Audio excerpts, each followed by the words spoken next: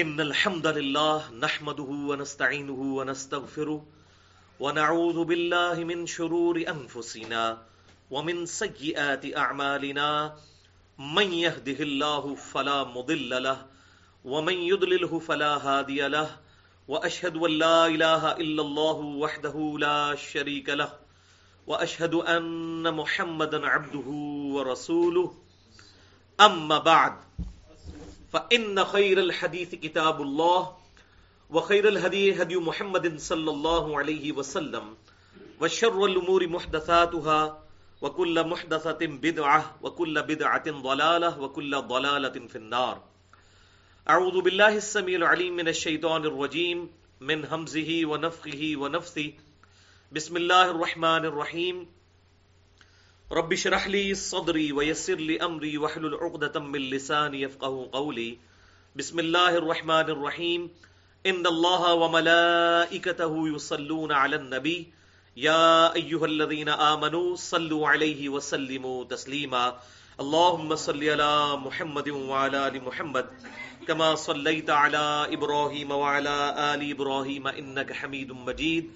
اللهم بارك على محمد وعلى ال محمد كما باركت على ابراهيم وعلى آل ابراهيم انك حميد مجيد. آج انشاءاللہ تعالی قرآن کلاس نمبر 151 میں 15 نومبر 2014 کو ہفتے کے دن ہم سورہ یونس کی آیت نمبر 75 سے شروع کریں گے. اب یہاں سے سیدنا موسیٰ علی نبینا و علیہ الصلاۃ والسلام کا ذکر خیر شروع ہو رہا ہے، اور اس کے بعد سیدنا یونس علیہ السلام کا ذکر ہوگا، اور پھر اس کے بعد کنکلوڈنگ آیات ہوں گی، پرٹیکولرلی آپ صلی اللہ علیہ وسلم کی دعوت کی حقانیت کے حوالے سے انشاءاللہ. اعوذ باللہ السمیع العلیم من الشیطان الرجیم. بسم اللہ الرحمن الرحیم. سورہ یونس آیت نمبر 75. ثم بعثنا من بعدهم موسیٰ، اور پھر ہم نے نوح علیہ السلام کے بعد مختلف ادوار گزرنے کے بعد ہم نے موسیٰ علیہ السلام کو مبعوث کیا، وہارون اور ہارون علیہ السلام کو، الی فرعون وملئہ، فرعون کی طرف اور اس کے درباریوں کی طرف، اس کے سرداروں کی طرف، بآیاتنا، اپنی نشانیوں کے ساتھ، فاستکبروا وکانوا قوما مجرمین، تو فرعونیوں نے غرور کیا، تکبر کیا، اور وہ مجرم لوگوں میں شامل ہو گئے. یعنی بجائے موسیٰ علیہ السلام کے ان واضح معجزات کو دیکھ کر اللہ پر ایمان لاتے، انہوں نے حق سے اناد کیا. اب موسیٰ علیہ السلام کو بڑے بڑے 9 معجزات دیے گئے تھے. ان میں سے 2 پرٹیکولرلی جو معجزات تھے جو ہر وقت ان کے ساتھ اٹیچ تھے. پہلے نمبر پر عصا کا معجزہ تھا کہ ان کے ہاتھ میں لاٹھی تھی، وہ اس کو جب زمین پر پھینکتے تھے تو وہ اژدہا بن جاتی تھی اللہ کے اذن سے. اور دوسرا بڑا معجزہ یہ تھا کہ وہ جب اپنے دائیں ہاتھ کو اپنی بغل سے یوں نکالتے تھے تو وہ ید بیضا بن جاتا تھا، یعنی کہ وہ روشن ہاتھ بن جاتا تھا، بالکل سورج کی طرح روشن. یہ 2 بڑے معجزات تھے جن کی بنیاد پر دعوی نبوت تھا. اس کے علاوہ بھی 7 کے قریب معجزات، مختلف نشانیاں ظاہر ہوئیں جن کا ذکر ہم سورۃ الاعراف کے اندر پڑھ چکے ہیں. تو پرٹیکولرلی ان 2 معجزات کے اوپر موسیٰ علیہ السلام کا دعوی نبوت تھا، جس طرح کہ ہمارے محبوب صلی اللہ علیہ وآلہ وسلم کے بارے میں جو دعوی نبوت ہے وہ ایک معجزے کی بنیاد پہ ہے، اور وہ یہ کتاب اللہ ہے. یہ آپ صلی اللہ علیہ وسلم کا وہ زندہ معجزہ ہے جس کی بنیاد پر دعوی نبوت ہے. ویسے تو فزیکل فینومینا آف نیچر کو توڑنے والے درجنوں معجزات آپ صلی اللہ علیہ وسلم کے ٹینجیبل فارم میں موجود ہیں، لیکن ان کی بنیاد پر دعوی نبوت نہیں. دعوی نبوت اس کتاب کی بنیاد پر ہے، اور وہ اس لیے کہ آپ صلی اللہ علیہ وسلم کی نبوت قیامت تک کے لیے تھی، تو معجزہ بھی قیامت تک کے لیے ہونا چاہیے. آج اگر ہم چاہیں تو آپ صلی اللہ علیہ وسلم کے جو معجزات تھے نہ تو ان کی ویڈیو پروڈیوس کر سکتے ہیں، نہ وہ دکھا سکتے ہیں کسی کو. جیسا کہ بخاری اور مسلم میں آتا ہے آپ صلی اللہ علیہ وسلم کی مبارک انگلیوں سے پانی کے چشمے جاری ہوئے، تو اب یہ دکھا نہیں سکتے ہم. اسی طریقے سے باقی انبیاء کرام علیہم السلام کے جو سو کالڈ فالوورز ہیں، ہم بھی ان کے ماننے والے ہیں، جو سو کالڈ فالوورز ہیں جیوز یا کرسچنز، وہ اپنے پیغمبروں کے معجزات نہیں دکھا سکتے، لیکن ہم الحمدللہ یہ معجزہ پیش کر سکتے ہیں. اس وقت شاعری عروج پہ تھی. اللہ تعالیٰ نے چیلنج کیا کہ اس کتاب جیسی کوئی کتاب یا 10 صورتیں لے آؤ. پھر آیا 3 صورتیں، ایک صورت ہی ایک جیسی اس جیسی لے آؤ. آج سائنس اپنے عروج پر ہے، ایک آیت بھی قرآن پاک کی اسٹیبلش سائنس کے خلاف نہیں ہے. الحمدللہ یہ معجزہ ہے اس کتاب کا. اور اسی پہ میری وہ ڈیٹیل گفتگو ہے مسئلہ نمبر 85 کے نام سے، قرآن اور قتال نبی صلی اللہ علیہ وسلم کی 2 خصوصیات. یعنی آپ کا معجزہ بھی جو ہے وہ اگلے انبیاء والا نہیں ہے، اور آپ صلی اللہ علیہ وسلم کے کیس میں جو عذاب استیصال آیا وہ اگلے انبیاء کی طرح اللہ کی طرف سے عذاب نہیں آیا، بلکہ قتال کی شکل میں مسلمانوں کو کافروں پر مسلط کیا گیا. تو یہ آپ صلی اللہ علیہ وسلم کا معجزہ بخاری اور مسلم کی متفق علیہ حدیث ہے. اللہ تعالیٰ نے ہر نبی کو کوئی نہ کوئی معجزہ دیا، اور اس پر ایمان لانے والے لوگوں کی تعداد ڈپینڈ کرتی تھی اس نبی کو دیے گئے معجزے پر. مجھے اللہ تعالیٰ نے وحی کا معجزہ دیا ہے، اور میں اللہ سے امید کرتا ہوں قیامت والے دن سب سے زیادہ متبعین میری امت سے ہوں گے، کیونکہ معجزہ سب سے بڑا ہے. تو اب اس کو قیامت تک کے لیے اللہ نے محفوظ بھی کر دیا، اگلی کتابوں کو محفوظ نہیں کیا. اس کی ٹیکنیکل ریزن ہی یہی ہے کہ اگلی کتابیں اگر ٹیمپر ہوتی تھی تو انبیاء آ جاتے تھے، اب یہ کتاب ٹیمپر ہو گئی تو نبی تو کوئی آنا نہیں ہے. لہٰذا یہ کتاب اللہ تعالیٰ نے قیامت تک کے لیے محفوظ کر دی. انا نحن نزلنا الذکر وانا لہ لحافظون، بے شک اس الذکر یاد دہانی کو ہم نے نازل کیا اور ہم ہی اس کی حفاظت کرنے والے ہیں. اگلی کتابیں بھی اللہ تعالیٰ کے لیے ویسی ہی لاڈلی ہیں جیسی کہ یہ کتاب. جہاں تک کتاب کا معاملہ ہے، کسی کتاب کو دوسری کتاب پہ کوئی فضیلت نہیں ہے. ہم قطعاً یہ دعویٰ نہیں کرتے کہ قرآن جو ہے وہ تورات سے یا انجیل سے افضل ہے، ایسی بات نہیں ہے. ہاں ہم اپنے ریفرنس سے یہ بات کر رہے ہوتے ہیں کیونکہ وہ ٹیمپرڈ فارم میں موجود ہے. تو جب اللہ تعالیٰ کا وہ کلام تھا، یہ کتاب تو اس کی تصدیق کرنے والی کتاب ہے.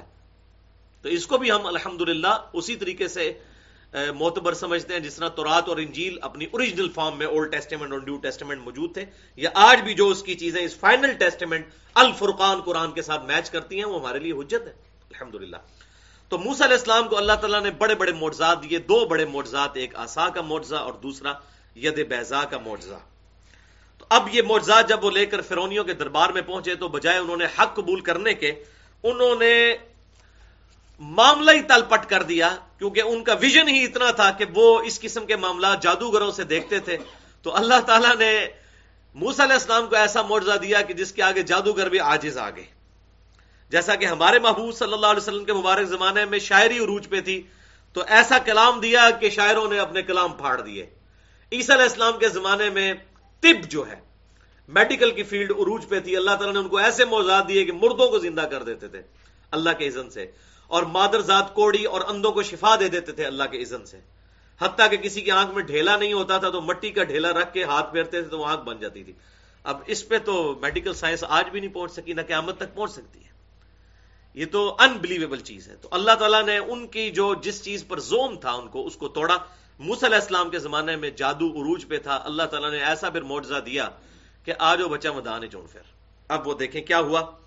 فلما جاءہم الحق من عندنا، تو اللہ تعالیٰ فرماتا ہے جب ہماری طرف سے حق ان کے پاس آ گیا، یعنی موسیٰ علیہ السلام کے معجزات، قالوا ان ھذا لسحر مبین، تو وہ کہنے لگے یہ تو کھلا جادو ہے، بے شک یہ تو کھلا جادو ہے.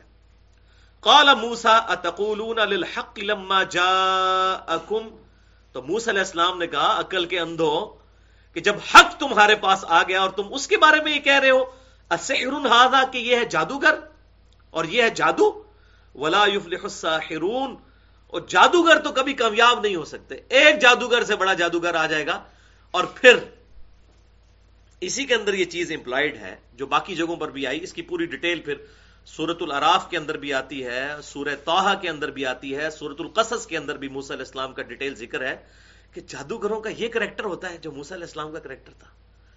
وہ تو روزی روٹی چلانے کے لیے جادو کرتے ہیں، اور موسیٰ علیہ السلام کسی سے کچھ نہیں مانگ رہے بلکہ ان کی آخرت کی فکر میں ہے. تو جادوگر جو ہے اس میں اور اللہ کے پیغمبر میں بہت بڑا فرق ہے. ان کا کریکٹر بالکل نیگیٹو ہوتا ہے اور وہ اس کو اپنی روٹی روزی کا ذریعہ سمجھتے ہیں.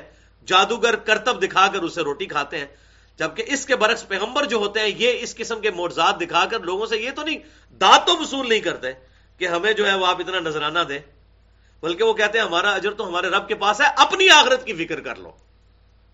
تو یہ بڑا فرق ہے. تو اللہ تعالیٰ فرما رہا ہے کہ موسیٰ علیہ السلام نے کہا اس کو جادو کہہ رہے ہو تم، جو کہ حق ہے، اور اگر یہ جادو ہوا تو یہ کبھی کامیاب نہیں ہوگا. قالوا اجئتنا لتلفتنا عما وجدنا علیہ آباءنا، کہنے لگے وہی پرانی ریت جو ان کی ہوا کرتی تھی کہ تم ہمارے پاس اے موسیٰ علیہ السلام یہ معجزات اس لیے لے کر آئے ہو تاکہ ہمیں اس حق سے ہٹا دو، اس طریقے سے ہٹا دو جس پہ ہم نے اپنے آباء و اجداد کو پایا ہے، وہی پرانی ریت۔ یہی ہمیشہ گمراہی کی بنیادی وجہ ہے۔ ایڈے بڑے بڑے بزرگ پاگل سن، ساڑھے ماں پیو پاگل سن، ہمارے آباء و اجداد پاگل تھے جو اس ٹریک پہ چل رہے تھے۔ تو اب دیکھیں پیغمبر کے مقابلے میں انہوں نے کہا تم تو اس لیے آئے ہو تاکہ ہمیں ہمارے بزرگوں کے طریقے سے ہٹا دو۔ وَتَكُونَ لَكُمُ الْكِبْرِيَاءُ فِي الْأَرْضِ، اور تم دونوں بھائی جو ہو یہ بڑے بن کر بیٹھ جاؤ زمین کے اندر۔ یعنی وہ چودھری جو ہوتے ہیں ان کو اپنی چودراہٹ کی فکر پڑ جاتی ہے نا، وہ انہوں نے چونکہ عوام کو یرغمال بنایا ہوا تھا تو اب وہ یہ ایکسپیکٹ کر رہے تھے اگر یہ سامنے آ گئے تو ہماری چودراہٹ ختم ہو جائے گی اور یہ دونوں جو ہے وہ قوم کے لیڈر بن جائیں گے۔ حالانکہ نبیوں کا تو یہ طریقہ کار ہی نہیں ہوتا، نہ ان کی خواہش ایسی ہوتی ہے۔ وَمَا نَحْنُ لَكُمَا بِمُؤْمِنِينَ، اور ہم تو ہرگز تم پر ایمان لانے والے نہیں ہیں۔ موسیٰ اور ہارون علیہ السلام تم لوگ کان کھول کر سن لو۔ وَقَالَ فِرْعَوْنُ، اور اب جو بڑا لیڈر تھا فرعون، یہ بیسیکلی ٹائٹل ہے، فیروز کہلاتے ہیں، جو مصر کے جو حاکم ہوا کرتے تھے انہیں فرعون کہا جاتا تھا۔ اسی طریقے سے آپ صلی اللہ علیہ وسلم کے مبارک زمانے میں جو رومن امپائر کا ہیڈ تھا اسے قیصر کہا جاتا تھا، اور پرشین امپائر کا جو ہیڈ ہوا کرتا تھا اسے کسرا کہا جاتا تھا، اور اسی طریقے سے جو عراق کی سلطنت کے ہیڈ ہوا کرتے تھے انہیں نمرود کہا جاتا تھا۔ یہ نمرود ایک ٹائٹل کا نام ہے، جو بھی آتا تھا نمرود 1 نمرود 2 3 4 اسے نماردہ اس کی جمع ہے۔ تو اسی طریقے سے فرعون بھی ایک ٹائٹل تھا، یہ کئی فرعون آئے۔ تو وہ فرعون کہنے لگے، فرعون جو ہے وہ کہنے لگا ائتونی بکل ساحر علیم، کہ میرے پاس تمام ماہر جادوگر لے آؤ۔ یعنی اب موسیٰ کا مقابلہ کرنا ہے تو ظاہر ہے کہ معاذ اللہ ان کی نظر میں تو یہ جادوگر تھے، تو ان کے مقابلے پر بڑے جادوگروں کو لایا جائے جو ان کو نیچا دکھا دے۔ فلما جاء السحرۃ، پھر جب آگے جادوگر، قال لهم موسیٰ، تو موسیٰ علیہ السلام نے ان سے فرمایا القوا ما انتم ملقون، تم ڈالو جو تم ڈالنا چاہتے ہو، میدان میں اپنا جو کرتب دکھانا چاہتے ہو دکھاؤ پبلکلی۔ فلما القوا، پھر جب انہوں نے اپنا جادو ڈال دیا، قال موسیٰ ما جئتم بہ السحر، تو موسیٰ علیہ السلام نے کہا یہ جو تم جو کچھ لے کر آئے ہو میرے سامنے اصل میں یہ ہے جادو۔ اب اس کی ڈیٹیل جو ہے وہ سورۃ الاعراف کے اندر، سورۃ القصص کے اندر اور سورہ طٰہٰ میں ملتی ہے کہ انہوں نے رسیاں پھینکی اور ایسا ایفیکٹ ہوا رسیوں کا کہ موسیٰ علیہ السلام اور باقی لوگوں کو وہ سانپ نظر آئے۔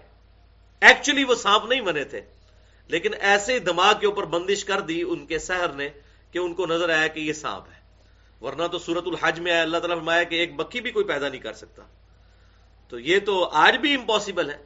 تو بیسیکلی انہوں نے کچھ اس سے بنایا نہیں تھا، بلکہ دھوکا ہوا، شائبہ ہوا لوگوں کو اس حوالے سے کہ وہ ان کو سانپ نظر آئے، ہے وہ رسیاں تھی۔ تو موسیٰ علیہ السلام ظاہر ہے وہ ڈر بھی گئے اس اعتبار سے کہ میرا بھی معجزہ یہی تھا کہ میں لکڑی پھینکتا ہوں اور وہ اژدھا بن کر سامنے آتی ہے۔ پھر اللہ تعالیٰ نے تسلی دی موسیٰ علیہ السلام کو کہ آپ کے ہاتھ میں ہے، ذرا یہ ڈال کر تو دیکھیں ان کا حشر نشر کیا ہوتا ہے۔ اور پھر جب موسیٰ علیہ السلام نے وہ عصا ڈالا اور وہ ایسا اژدھا بنا کہ ان کے سارے جو کرتب تھے ان کو نگل گیا، اور سب سے پہلے جادوگر جو ہے وہ سجدے میں گرے اور انہوں نے کہا ہم موسیٰ علیہ السلام اور ہارون علیہ السلام کے رب پر ایمان لے کر آئے۔ اور پھر فرعون نے کہا کہ تم نے میری اجازت سے بغیر ہی تم نے ایمان قبول کر لیا۔ اس نے کہا کہ تیری اجازت تو دنیا کی زندگی تک ہے۔ فرعون نے دھمکی لگائی کہ میں تمہیں قتل کروا دوں گا، سولی دے دوں گا۔ یہ جتنی میں باتیں بتا رہا ہوں یہ کوئی سٹوری نہیں ہے، یہ سورۃ الاعراف کے اندر، سورۃ القصص، سورہ طٰہٰ میں بالکل بین انہی الفاظ کے ساتھ موجود ہے۔ تو انہوں نے کہا تو جو کچھ کرے گا دنیا کی زندگی میں کرے گا، آخرت تو رب کے ہاں جو ہے پرہیزگاروں کے لیے۔ اور آپ دیکھیں ایک لمحے میں ان کا ایمان کس لیول پر پہنچ گیا۔ فرعونی ایمان نہیں لے کر آئے لیکن وہ جادوگر ایمان لے کر آ گئے، کیونکہ ان کو پتا چل گیا کہ یہ جادو نہیں ہے، کیونکہ میڈیکل فیلڈ کا جو ایکسپرٹ ہے وہ جانتا ہے کہ یہ جو معجزہ دکھایا جا رہا ہے یہ میڈیکلی امپاسبل ہے۔ اسی طریقے سے جادوگر سمجھتے تھے کہ جادو سے زیادہ کیا ہو سکتا ہے، یہ تو بالکل نظر کی بندش ہے، یہ جو کچھ کر کے دکھایا یہ جادوگر نہیں ہے بلکہ اللہ کا پیغمبر ہے. تو وہ ایمان لے رہا ہے، اور اللہ تعالیٰ نے ان کے ایمان کی تعریف کی، اس لیول پہ ایمان پہنچ گیا کہ اسی وقت تم نے کہا تو ہمارے ٹکڑے ٹکڑے بھی کر دے تب بھی ہم ایمان چھوڑنے والے نہیں ہیں. تو یہ الحمدللہ اللہ تعالیٰ کی طرف سے ان کے لیے، دیکھیں اللہ تعالیٰ نے ہدایت کے لیے تو فرعون کی طرف بھیجا، لیکن انڈائریکٹلی وہ ہدایت کا سبب بن گیا ان جادوگروں کا. یہ ذالک فضل اللہ یؤتی من یشاء. اور اس سے یہ بات بھی پتہ چل گئی والذین جاہدوا فینا لنہدینہم سبلنا، جو لوگ ہماری راہ میں کوشش کریں گے ہم ان کے لیے اپنی راہیں کھول دیں گے. انہوں نے بالکل اس کو سمجھا، حق قبول کر لیا. حالانکہ ہونا چاہیے تھا کہ فرعون انہی کی بنیاد پہ تو موسیٰ علیہ السلام کا مقابلہ کر رہا تھا، سب سے پہلے تو فرعون کو ہی مان لانا چاہیے تھا. لیکن دل بےایمان تے اجتا ٹیر. اگر کوئی بندہ بےایمانی پر اترا ہے تو وہ کبھی حق بات قبول نہیں کرتا. یہ ہمیشہ سے یہ معاملہ رہا ہے. تو سب سے پہلے وہ جادوگر ایمان لے آئے، اور اللہ تعالیٰ نے ان کو ایمان کے اس لیول پر پہنچا دیا کہ وہ مرنے کے لیے اس وقت تیار ہو گئے کہ فرعون جو کچھ تیرے سے بن پاتا ہے تو کر لے، ہم تو اب اپنے رب کے اوپر ایمان لے آئے ہیں الحمدللہ. تو موسیٰ علیہ السلام نے فرمایا ان اللہ سیبطلہ، بے شک اللہ تعالیٰ ان قریب تمہارے جادو کو مٹا دے گا. اچھا یہاں پر ایک ضمناً بات میں کر دوں کہ بعض لوگوں نے صحیح بخاری اور مسلم کی اس حدیث کے اوپر اعتراض کیا جس میں نبی صلی اللہ علیہ وسلم پر جو جادو کا ایفیکٹ ہوا تھا، اور وہ کہتے ہیں کہ جی یہ تو نبی صلی اللہ علیہ وسلم پر تو جادو ہو ہی نہیں سکتا، نبی تو اللہ کی حفاظت میں ہوتا ہے، تو یہ ہوتا ہے تو وہ ہوتا ہے. تو وہ اعتراض کرتے ہیں ان احادیث کے اوپر. حالانکہ وہ اللہ تعالیٰ نے ایک آزمائش کے طور پر آپ صلی اللہ علیہ وسلم کے ساتھ ایسا معاملہ کیا، اس کے بعد کبھی نہیں ہوا نہ کسی صحابی کے ساتھ. جب علاج نازل ہو گیا، بخاری اور مسلم میں آتا ہے قل اعوذ برب الفلق اور قل اعوذ برب الناس، پھر آپ صلی اللہ علیہ وسلم یہ دونوں صورتیں روزانہ صحیح بخاری میں آتا ہے رات کو سونے سے پہلے، بلکہ 3 صورتیں معوذات، قل هو اللہ احد، قل اعوذ برب الفلق اور قل اعوذ برب الناس، سورہ اخلاص، سورۃ الفلق اور سورۃ الناس، یہ پڑھ کر رات کو سونے سے پہلے 3 دفعہ ہاتھوں پر پھیر کے اور پھر پھونک کے پورے جسم کے اوپر دم کیا کرتے. یہ ہے شرعی دم. تو وہ ایک آزمائش کے طور پر اللہ تعالیٰ نے آپ صلی اللہ علیہ وسلم کے ساتھ معاملہ کیا. تو اسی طریقے سے آپ دیکھیں غزوہ احد کے موقع پر جو بخاری اور مسلم میں آتا ہے آپ صلی اللہ علیہ وسلم کے 4 دانت مبارک شہید ہو گئے، تو اس وقت اللہ کی حفاظت میں نہیں تھے. کتنے انبیاء ہیں قرآن میں آئے قتل ہو گئے، تو کیا حفاظت میں نہیں تھے؟ تو آزمائش کے طور پہ یہ معاملہ ہوا. لہذا وہ بات بالکل حق ہے کہ آپ صلی اللہ علیہ وسلم پر ایسے معاملات ہوئے، لیکن اس کی وجہ سے کوئی دینی ایفیکٹ کسی بھی تعلیم کے اوپر نہیں ہوا، کیونکہ اللہ تعالیٰ کی وہ حفاظت میں ہوتے ہیں. ورنہ یہاں پر موسیٰ علیہ السلام کا بھی ذکر آتا ہے کہ وہ ڈر گئے جب انہوں نے وہ معاملہ دیکھا. تو ڈر کیوں گئے تھے؟ اسی لیے کہ ان کے اوپر بھی اس چیز کا ایفیکٹ ہوا تھا. تو قرآن میں اس کا ثبوت موجود ہے کہ جادو کا ایفیکٹ ہوتا ہے. بہرحال یہ انٹلیکچوئل ایفیکٹ ہوتا ہے، فزیکلی کوئی ایفیکٹ نہیں ہوتا. جس طرح لوگوں کا جادو کے اوپر اتنا ایمان ہے کہ یہ ہو جائے تو وہ ہو جائے. بھائی پوری دنیا کے جادوگروں کو چیلنج ہے، ایک بینک اکاؤنٹ خالی کر کے بتا دیں. بھی جھوٹ مارے، سارا جادو پنجاب ہی ساڑھے انڈیا پاکستان ہی جا کے بنگلہ دیش بڑھ گیا. او بھائی اتنا معاملات ہو، اگر اتنی کھلی چھٹی ہو جادوگروں کو اور جنات کو، تو بھائی اتنی محنت کرنے کی کیا ضرورت ہے؟ 2 جن قابو کی اور ایک بینک خالی کر لیں آپ. ایسے کبھی بھی نہیں ہو سکتا. ایون اگر صرف ایک دروازے کو پھیر دیا جائے بسم اللہ پڑھ کر، یا بغیر بسم اللہ کے بھی صرف چٹکنی لگا دی جائے، تو جنات اندر نہیں آ سکتے. یہ دنیا کا پورا نظام ہی تلپٹ ہو جائے اگر جنات کو لیے اس طرح کی کھلی چھٹی ہو جائے. تو روزانہ لوگوں کے ساتھ ایسے معاملات ہونا شروع ہو جائیں. یہ کبھی بھی نہیں ہو سکتا ایسے، ورنہ تو یہ بینکنگ کا نظام ہی نہیں ہے اور یہ سارے کے سارا معاملات ہی تلپٹ ہو جائے. جو لوگوں کا اس طرح یقین ہے کہ جادو سے یہ ہو گیا تو وہ ہو گیا. ہاں فزیکلی کچھ نہیں ہوتا، لیکن یہ ہے کہ انٹلیکچولی انسان کے ذہن کے اوپر وقتی طور پر اثرات ہوتے ہیں، اور زیادہ تر انہی لوگوں کے ساتھ ہوتے ہیں جن کا نہ کوئی اللہ کے ساتھ لینا دینا ہے، کوئی رسول اللہ کے ساتھ لینا دینا ہے. اور پھر اکثر میرے پاس بھی لوگ آتے ہیں، پوچھتے ہوں نماز پڑھتے نہیں، نماز نہیں کہتے پڑھی. تو پھر ٹھیک ہے، شیاطین کے لیے ماجگاہ ہے. دیکھیں جی، اگر ایک بڑا خوبصورت گھر ہو، اس میں بندے نہ رہتے ہوں نا، اس کو 6 مہینے کے لیے آپ بند کر دیں نا، تو اس میں بھی آپ کو پورے گھر میں وہ مکڑی جالے بنا لیتی ہے. مکڑی بھی اتنی سمجھدار ہے، اس کو پتہ ہے یہاں پر آنا ہے. اسی طریقے سے شیاطین وہاں پر داخل ہوتے ہیں جہاں پر اللہ کا ذکر نہیں ہوتا. الا بذکر اللہ تطمئن القلوب.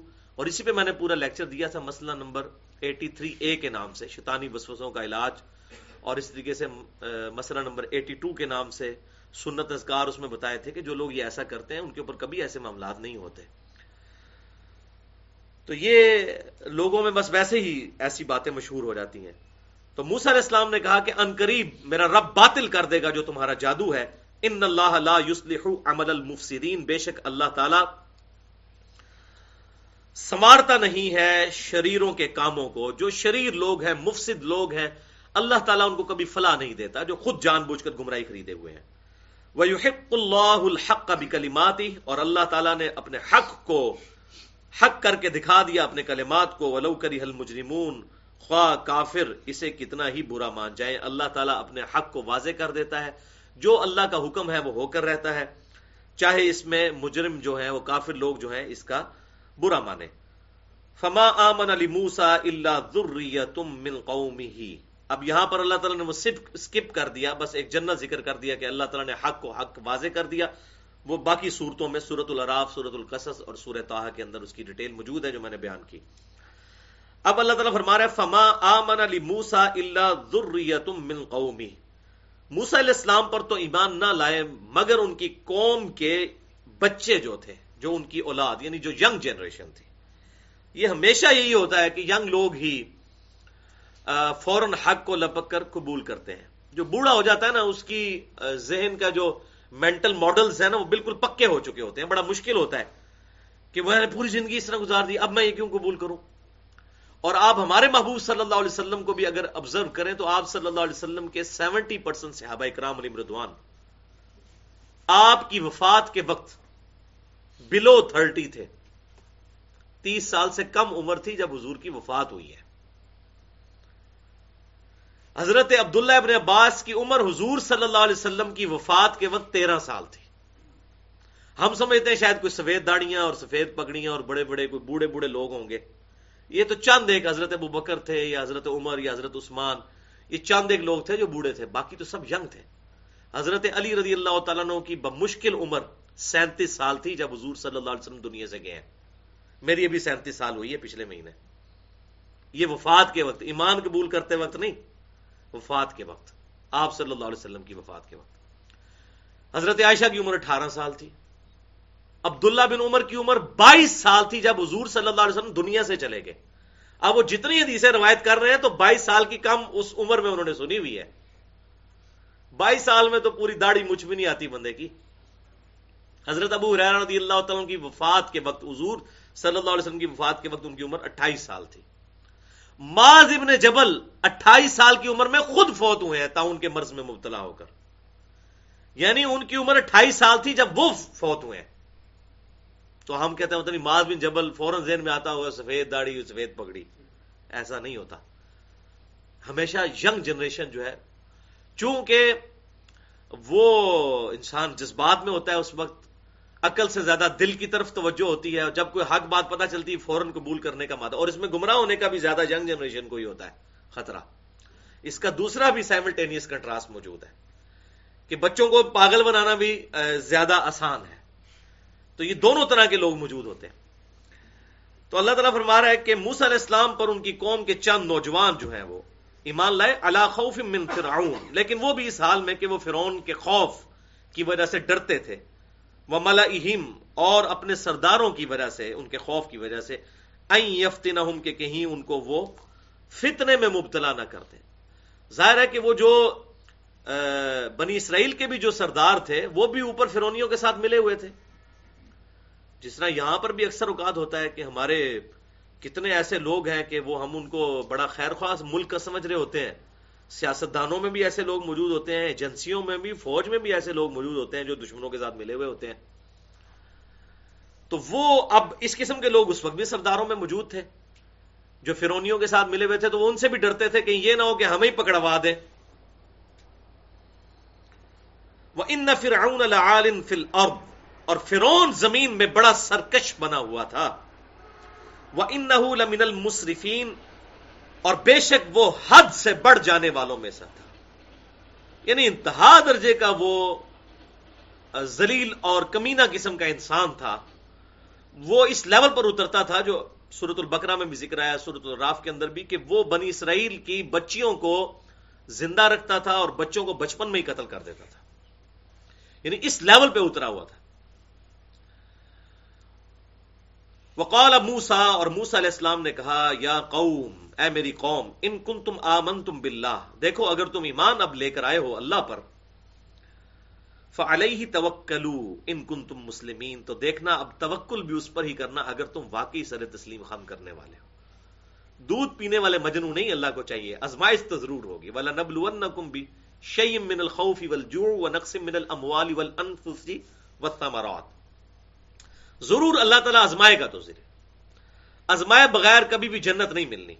تو اب دیکھو ایمان لے کر آئے ہو تو آزمائش تو آئے گی، تو اللہ ہی پر توکل کرنا اگر تم واقعی سر تسلیم خم کر چکے ہو. فَقَالُوا عَلَى اللَّهِ تَوَكَّلْنَا، تو موسیٰ علیہ السلام کے ساتھیوں نے کہا کہ ہم نے اللہ پر توکل کیا. اور ربنا لا تجعل فتنة لقوم الظالمین، اور ساتھ ہی بھی انہوں نے دعا کی، اے رب ہمارے ہمیں فتنے کا سبب نہ بنانا ظالم قوم کے لیے، یعنی قوم جو ہے وہ ہمیں تختہ مشق نہ بنا لے، ہمیں فتنے کا سبب نہ بنا لینا. یعنی آزمائش تو اے اللہ تو کافروں کی کر رہا ہے، لیکن ہمارے ذریعے ان کی آزمائش نہ ہو جائے کہ وہ ہمیں مارنا شروع کرتے ہیں. اب ظاہر ہے جب ظالم مسلط ہوتا ہے کسی قوم کے اوپر تو جس کے اوپر وہ ظلم کر رہا ہوتا ہے وہ تختہ مشق تو وہ بنے ہوتے ہیں. اس ظالم کو تو قیامت والے دن یا دنیا میں سزا ملنی ہے، لیکن جو ذریعہ بن رہا ہے قربانی کا بکرا کون بن رہا ہوتا ہے؟ پبلک. تو بیسیکلی اس کی اپروپریٹ ٹرانسلیشن یہی بنے گی، اللہ ہمیں قربانی کا بکرا نہ بنانا. اس لیول تک ہمیں آزمائش میں مبتلا نہ کرنا کہ ہم اس کو برداشت نہ کر سکیں. جو ہمیں بھی دعا سکھائے گی، ربنا ولا تحمل علینا اسرا کما حملته علی الذین من قبلنا ربنا ولا تحملنا ما لا طاقت لنا به. اے اللہ ہم پر ایسا بوجھ نہ ڈالنا کہ جس کو ہم برداشت کرنے کی طاقت ہی نہیں رکھتے.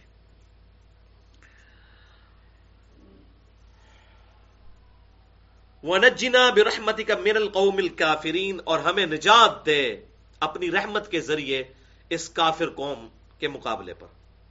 وَأَوْحَيْنَا إِلَى مُوسَىٰ، اور ہم نے موسیٰ علیہ السلام کی طرف وحی کی، وَأَخِي، اور ان کے بھائی کی طرف، أَن تَبَوَّأَ لِقَوْمِكُمَا، کہ تم اپنی قوم کو مہیا کرو، ان کے لیے اسٹیبلش کرو، بِمِصْرَ بُيُوتًا وَاجْعَلُوا بُيُوتَكُمْ قِبْلَةً، مصر کے اندر کچھ گھر جو ہیں ان کے لیے اسٹیبلش کرو، اور وہ گھر ایسے بناؤ کہ جن کے رخ قبلے کی طرف رکھو. اس وقت جو قبلہ تھا یعنی بیت المقدس. وَأَقِيمُوا الصَّلَاةَ، اور نماز کو قائم کرو. وَبَشِّرِ الْمُؤْمِنِينَ، اور بشارت دے دو مومنین کو. اب دیکھ لیں نماز بنیادی چیز اس میں آ گئی کہ گھر خریدو ایسے اور ان کو قبلہ رخ بناؤ. اور ظاہر ہے کہ شروع میں یہ دعوت گھر کے ذریعے ہی پھیلتی ہے. آپ صلی اللہ علیہ وسلم نے بھی دار ارقم، سیدنا زید ابن ارقم رضی اللہ تعالیٰ عنہ کا گھر تھا جس کے اندر آپ دعوت توحید دیا کرتے تھے. اور بہت بعد میں پھر آپ صلی اللہ علیہ وسلم کا مرکز مدینہ شریف میں قائم ہوا. مکے میں تو اس طریقے سے کوئی مسجد نہیں بنی ہوئی تھی، نہ بیت اللہ میں اس طریقے سے عام دعوت دیتے تھے. تو یہ دعوت حق جو ہوتی ہے یہ ہمیشہ ہی چھپ کر گھروں کے اندر ہی اس کو اسٹیبلش کیا جاتا ہے جب تک کہ کوئی پاور گین نہ ہو جائے. تو موسیٰ علیہ السلام کو اور ہارون علیہ السلام کو اللہ تعالیٰ نے وحی کی کہ گھر کچھ خریدو اور وہ گھر ایسے بناؤ کہ ان کے جو رخ ہے وہ قبلے کی طرف ہوں، اور وہاں پر نماز کو قائم کرو. اور نماز قائم کرنے والوں کے لیے بشارت ہے اس میں. وقال موسیٰ، اور موسیٰ علیہ السلام نے کہا، عرض کی، ربنا انک آتیت فرعون وملأہ زینۃ واموالا. اب یہ بالکل اینڈ پہ جب موسیٰ علیہ السلام نے اپنی دعوت حق ان پر بالکل واضح کر دی، اتنے سالوں کی محنت کے بعد اب آخر میں ان کی مبارک زبان سے ان کے لیے بددعا نکل رہی ہے، دعائے ضرر فرعونیوں کے لیے کہ بس اب صبر ہمارا ختم ہو چکا ہے. اے رب ہمارے، انک آتیت فرعون وملأہ زینۃ واموالا، کہ اے اللہ تو نے فرعونیوں کو اور ان کے سرداروں کو دنیا کی زینت اور آرائش اور مال دیا ہے. فی الحیات الدنیا، اس دنیا کی زندگی میں.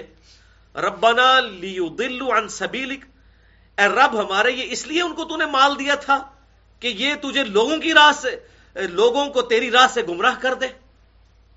اب یہ ایک سمجھ لیں کہ شکست خوردہ دل کی آواز ہے کہ اے اللہ تو نے ان کو اتنا کچھ دیا یہ اس لیے کہ یہ خود تو گمراہ ہوئے، لوگوں کو بھی تیری راہ سے گمراہ کرتے ہیں. انہیں تو نے دنیا کا مال دیا، اے اللہ تو نے ان کو دنیا کی آسائش دی. ربنا اطمس علی اموالہم واشدد علی قلوبہم، اے رب ہمارے ان کے مال برباد کر دے اور ان کے دل سخت کر دے. فلا یؤمنوا حتی یروا العذاب العلیم، اور یہ ہرگز ایمان نہ لے کر آئے یہاں تک کہ دردناک عذاب ان کو آ پہنچے. استغفر اللہ. ایک ٹوٹے ہوئے دل کی یہ بد دعا. یعنی یہ نہ ہو کہ اب آخری وقت میں یہ کلمہ پڑھ کے مسلمان ہو جائے. اتنے ظلم انہوں نے ہم پر کیا, اللہ اب ان کے دل پر مہر لگا دے. اب یہ ایمان لے کر نہ آئے, ہمارے دلوں کو اسی وقت ٹھنڈک ملے گی جب ان پر عذاب آئے گا. اور یہ بھی یاد رکھیے گا, ایمان والوں کے لیے جنت کی نعمت کے ساتھ ساتھ یہ دوزخ بھی اس حوالے سے نعمت ہے کہ جن لوگوں نے اہل ایمان کے ساتھ دنیا میں ظلم کیے, اللہ تعالیٰ جب ان کو دوزخ میں پھینکے گا تو اس سے بھی ایمان والوں کے دل ٹھنڈے ہوں گے. سیدنا عمار ابن یاسر کے ماں باپ کو جس طریقے سے ابو جہل نے قتل کیا, اسلام کے پہلے شہید سیدہ سمیہ آپ کی والدہ اور سیدنا یاسر آپ کے والد رضی اللہ عنہم اجمعین, کتنے ظلم کے ساتھ ان کو شہید کیا گیا.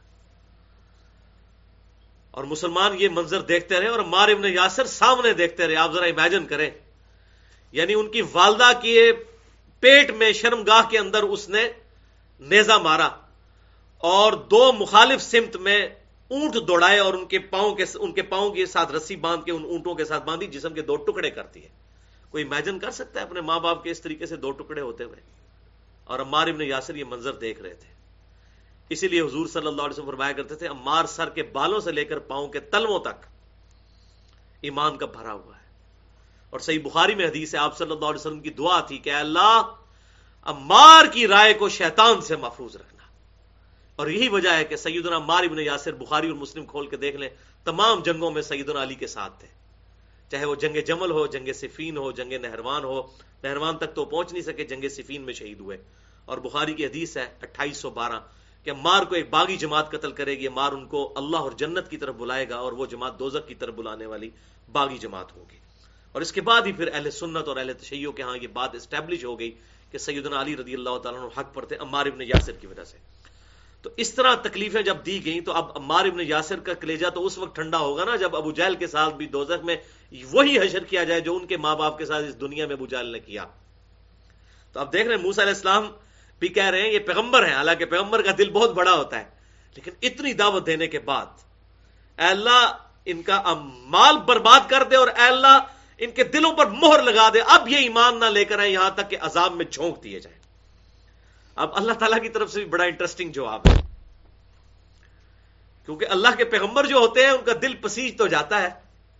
تو اللہ تعالیٰ ہمارا قال قد اجیبت دعوتکما, اللہ نے فرمایا میں نے تم دونوں کی دعا قبول کر لی ہے. فاستقیما, لیکن اب تم بھی ثابت قدم رہنا اپنی دعا کے اوپر. یہ نہ ہو جب عذاب آئے تو پھر کہ اللہ چھوڑ دے, ایسا کوئی قوم کی ہمدردی آ جائے دل میں.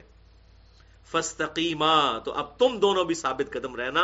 ولا تتبعان سبیل الذین لا يعلمون, اور ہرگز نہ چلنا ان جاہلوں کے طریقوں کے اوپر. اب یہ نہ ہو کہ جب عذاب آئے تو آپ پھر پیچھے بیک فوٹ پہ چلے جائیں اور کہیں گے یا اللہ آپ ان کو چھوڑ دے. وَجَاوَزْنَا بِبَنِي إِسْرَائِيلَ الْبَحْرَ, اور ہم نے پار لگا دیا بنی اسرائیل کو تو اس سمندر سے. اب یہ سٹوری کو شارٹ کیا گیا, وہ ڈیٹیل سٹوری ہے. موسیٰ علیہ السلام رات کے وقت لے کر نکلے. سورۃ الاعراف میں, سورۃ القصص میں, سورۃ طٰہٰ میں آتا ہے 6 لاکھ بنی اسرائیل کو لے کر نکلے اور 12 قبیلے تھے 50-50 ہزار کے, 12 سردار, کیونکہ 12 بیٹے تھے حضرت یعقوب علیہ السلام کے, ان کا لقب اسرائیل تھا, اسی سے یہ بنی اسرائیل تھے. تو رات کے وقت یہ لے کر نکلے, فرعونیوں نے ان کا تعاقب کیا. تو اب موسیٰ علیہ السلام جب پہنچے سمندر کے کنارے, اب وہ سمندر کون سا تھا؟ یہ دریائے نیل نہیں تھا بلکہ سمندر تھا, کیونکہ دریائے نیل تو دوسری طرف آ جاتا ہے. بیسیکلی یہ سمندری جھیلیں تھیں 8-10, جن کو پھر بعد میں جوڑ کر اب نہر سویز بنائی گئی ہے. بڑی بڑی سمندری جھیلیں تھیں, ان میں سے کسی ایک جھیل کو انہوں نے کراس کر کے دوسری طرف صحرائے سینا کی طرف آئے. تو اب وہ جب وہاں پر پہنچے تو پھر گھبرا گئے. تو اللہ تعالیٰ نے وحی کی کہ اس آسا کو پانی پر مارو. حالانکہ آسا تو پہلے ہی موسیٰ علیہ السلام کے پاس موجود تھا, خود کیوں نہیں مار لیا؟ کیونکہ ان کے علم میں یہ بات نہیں تھی. ان کو تو یہی پتا تھا کہ یہ اژدہا بن سکتا ہے. جب اللہ تعالیٰ نے اس میں کی کیپیبلٹی پیدا کر دی کہ اب وہی آسا جب پانی پر مارا تو پانی میں راستہ بن گیا, 6 لاکھ کا لشکر اس میں سے گزر گیا. اب پیچھے جب فرعونی آئے انہوں نے دیکھا کہ راستہ تو پہلے ہی بنا ہوا ہے, تو بس جس کی موت آئی ہوئی ہو, یعنی ہونا تو یہ چاہیے تھا کہ جب وہ قرآن پاک میں آتا ہے کہ دو بڑے بڑے موجیں جو ہیں وہ پہاڑوں کی مانند دونوں طرف سمندر کی کھڑی ہو گئیں. اتنا بڑا معجزہ دیکھ کے تو فرعونیوں کو ایمان لے آنا چاہیے تھا. اس وقت بھی اگر ایمان لے آتے نا تو ایمان قبول ہو جاتا ان کا, کیونکہ ان پر نزع کا وقت نہیں آیا تھا. لیکن دیکھیں جب کسی کی مت ماری جائے, اب ظاہر ہے کہ وہ ان کے دل پر مہر لگ چکی تھی اس حوالے سے کہ انہوں نے حق کو اس وقت ایکسپٹ نہیں کیا جبکہ بالکل واضح تھا حق.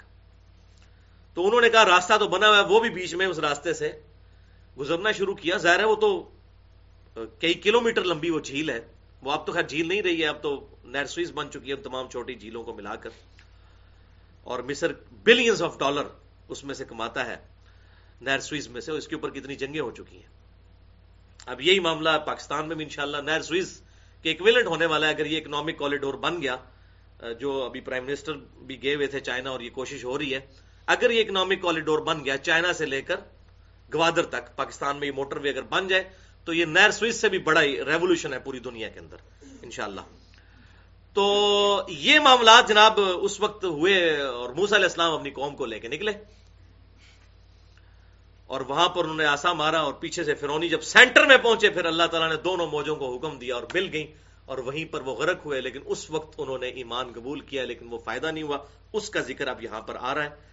وجاوزنا ببنی اسرائیل, اور ہم نے پار لگا دیا بنی اسرائیل کو البحر, اس سمندر سے, فاتبعہم فرعون وجنود, تو انہی کی پیروی بھی کی اسی سمندری راستے کے اندر فرعون نے بھی اور اس کے لشکروں نے, بغیوں وعدوا, سرکشی کرتے ہوئے اور ظلم کرتے ہوئے دشمنی کے ساتھ, حتی اذا ادرکہ الغرق, یہاں تک کہ جب وہ غرق ہونے لگا. اب یہاں پر اللہ تعالیٰ نے وہ سکپ کر دیا کہ کیا معاملہ ہوا تھا. وہ دونوں موجیں مل گئیں جو سورۃ القصص میں, سورہ الاعراف اور سورہ طٰہٰ کے اندر موجود ہے. قال آمنت انہ لا الہ الا الذی آمنت بہ بنو اسرائیل, وہ کہنے لگا کہ میں بے شک ایمان لاتا ہوں نہیں ہے کوئی معبود سوائے اس اللہ کے جس پر ایمان رکھتے ہیں بنی اسرائیل. وَأَنَا مِنَ الْمُسْلِمِينَ, اور میں مسلمانوں میں شامل ہوتا ہوں, سر تسلیم خم کرتا ہوں, اے اللہ تیرے سامنے. موت سامنے آئی, لیکن اب اللہ تعالیٰ کی طرف سے جواب سنیں. الآن, کیا اب ایمان لایا؟ وَقَدْ عَصَيْتَ قَبْلِ, جبکہ اس سے پہلے تو بڑا سرکش اور گناہگار تھا, نافرمان تھا. وَكُنْتَ مِنَ الْمُفْسِدِينَ, اور تو تھا زمین میں فساد مچانے والا. اب موت کے وقت موت سامنے دیکھ کر ایمان لے کر آیا.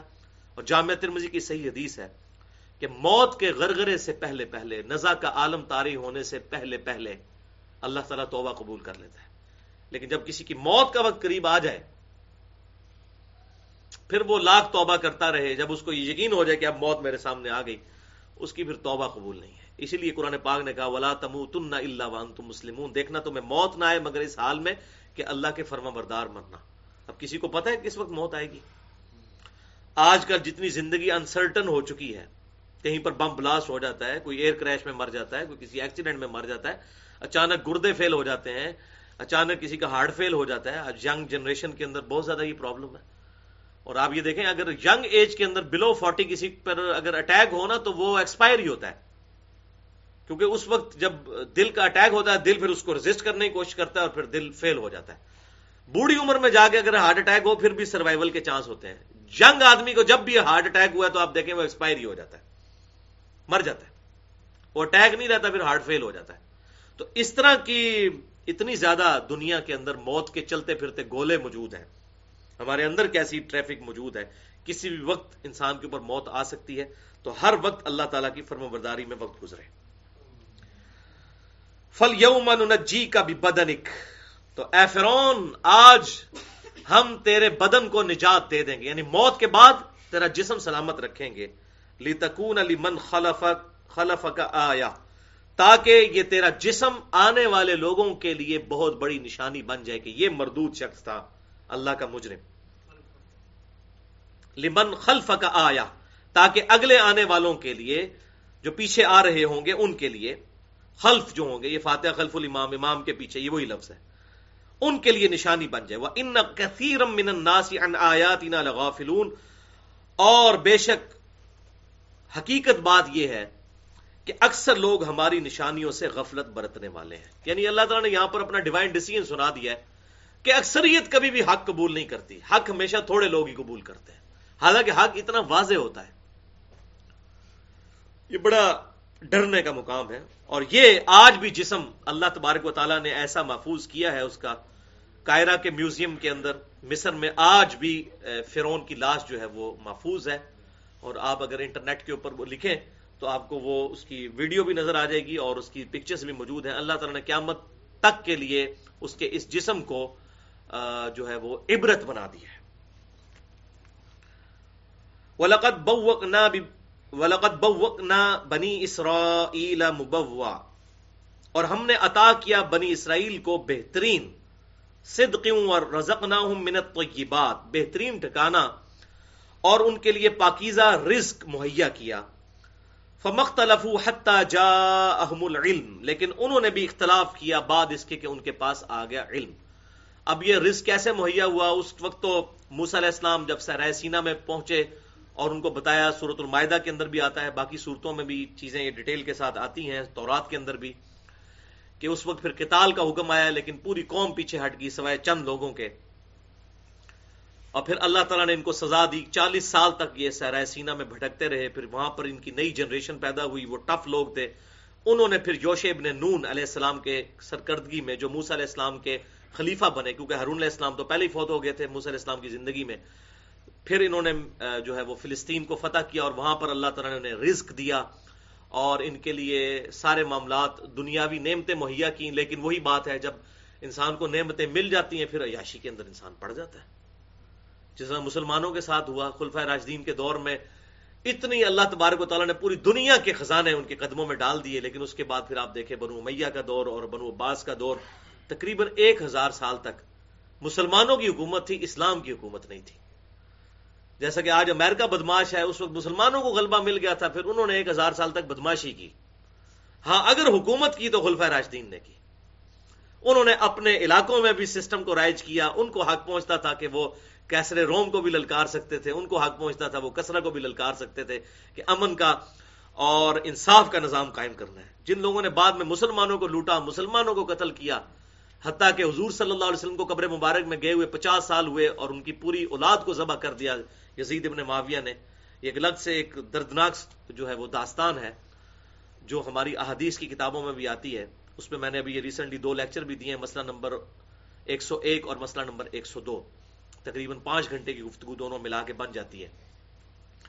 تو بہرحال جب دولت آتی ہے تو آزمائش ہے. جامعہ ترمذی میں صحیح حدیث ہے کہ ہر امت کا کوئی نہ کوئی فتنہ ہے اور میری امت کا فتنہ مال ہے.